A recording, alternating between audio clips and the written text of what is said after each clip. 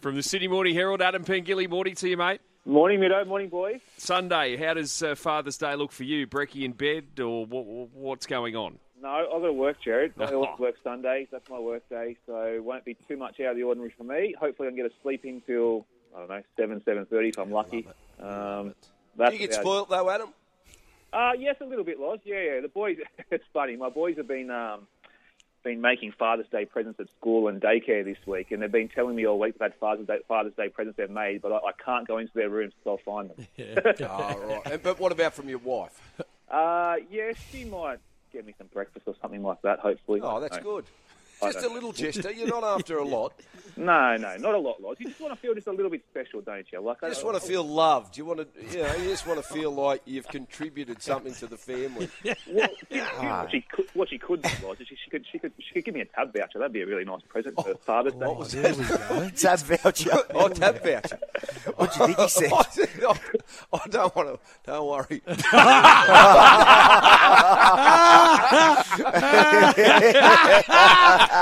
Loza! Cab. You thought he said cab voucher. Oh, I thought he said something else. Yes.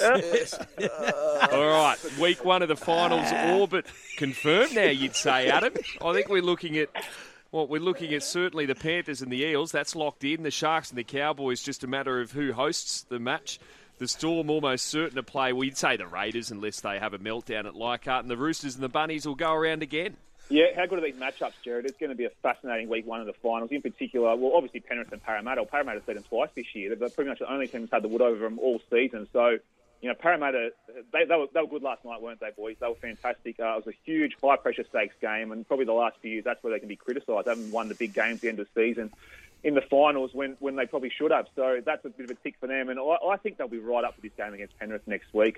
Just knowing that they've beaten them twice already this year, there's something about their style of play that just troubles Penrith a little bit. The fact they've got that sort of high-intensity offload game, they like a lot of second-phase play. So they'll be keen for that game. Obviously, as you mentioned, Middo, the Sharks and the Cowboys. How about South and the Roosters playing against each other again next week? Like, all they're virtually doing tonight is playing for hosting rights. That's going to be fascinating. And I'm intrigued by this potential matchup between the Storm and Canberra because, Loz, you know better than most, Canberra's got a really good record against Melbourne down there at Amy Park. They have, Adam, but I don't want to think about that game just yet because I'm a little bit concerned about Sunday. Come on, Daly.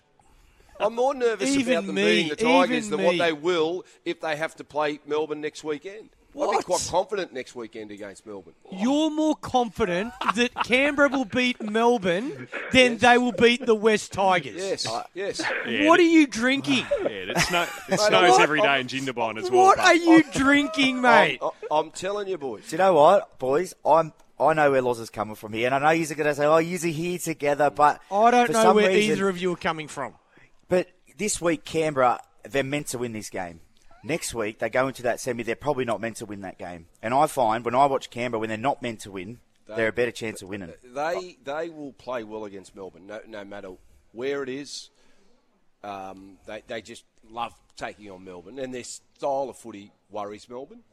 The Tigers, Sunday afternoon, Leichhardt Oval, it's just something about that place that concerns me. And mentally with the Raiders, watching the game the day before with the Broncos playing and hoping that they lose and taking their focus off what they need to do on the Sunday, I think it's just a test mentally for them. And I'm worried about it. There you go.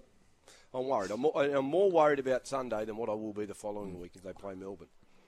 Joseph Suaalii out tonight for the Roosters. Yeah, fascinating call, Jared. Just give him a bit of a rest heading towards the finals next week. Robert had a press conference yesterday and asked him a question saying you're going to wait to see the result of this game tonight between Parramatta and Melbourne to decide what you're going to do, because obviously with Parramatta winning now, there's not much on the line for the Roosters. And he said, no, we're not going to play any games. We know what our team is. Well, obviously, he knew earlier in the week that Suaalii wasn't going to play. I want to talk to you boys about this concerning act notice that's been sent out to the Roosters for Joseph Suaalii in his running style against the Tigers. I must admit, I have noticed this once or twice this year. His carries out of the backfield have been absolutely enormous, and his toughness for someone so young is just incredible. It's blown me away this year, but he has probably got his knee up just once or twice in his running style when he collides with the defence, and no doubt the NRL Match Review Committee has picked up on it, just sent out a little warning letter saying, okay, just keep this in the back of your mind. We've noticed this. We don't want this to escalate any further. But I wonder if he has to really think about his technique heading towards the finals in the next couple of weeks. Adam, just away from the finals, mate. Tyson Gamble made a couple of interesting comments throughout the week about Kevy, his coach. What was your thoughts on them, mate? Yeah, Grubby, I found this fascinating, wasn't I? Whether he let his guard down on a podcast was probably a little bit more relaxed or anything like that, but virtually saying that Adam Reynolds is a go-to man for anything they want to know about football. They seek his advice and his counsel about how they want to play, and Kevy's sort of the motivator guy. Geez, I tell you what, the timing was just absolutely horrible, isn't it, really? Heading to the final round of the season. They've been in a terrible patch the last month. They can still make the finals, obviously. I know it's an outside chance, but they need to dust up the Dragons there tomorrow night at Cogra. I haven't read a lot.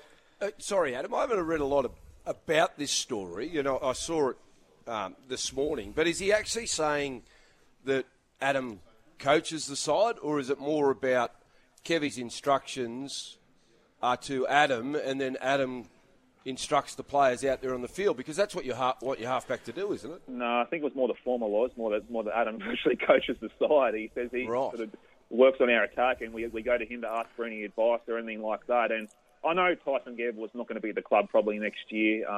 He's definitely not going to be now. Well, he signed to go to play for the Knights there. Newcastle. Yeah. Get an early mark, I reckon.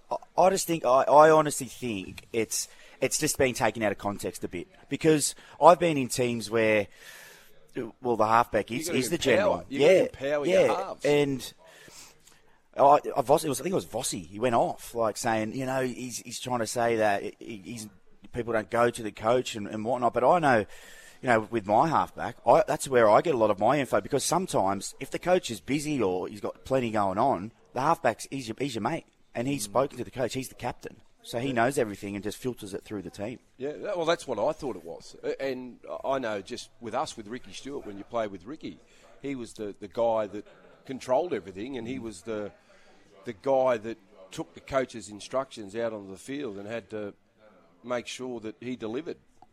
Did he not say something also about Kevy's got to keep up with the times, or is a bit old school, or did he not say something like that as well? He just said that the modern day is so different to the way that Walters played.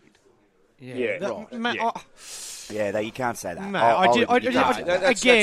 We talk about it every single day on this program, how, you know, we're paid to have an opinion, and they say speak the truth. When you're in a team environment, you always have to protect the people around you. So you try and be as honest as you can, but you know what comes out of your mouth, you need to protect your teammates, your coach. In my predicament, it was Cricket Australia.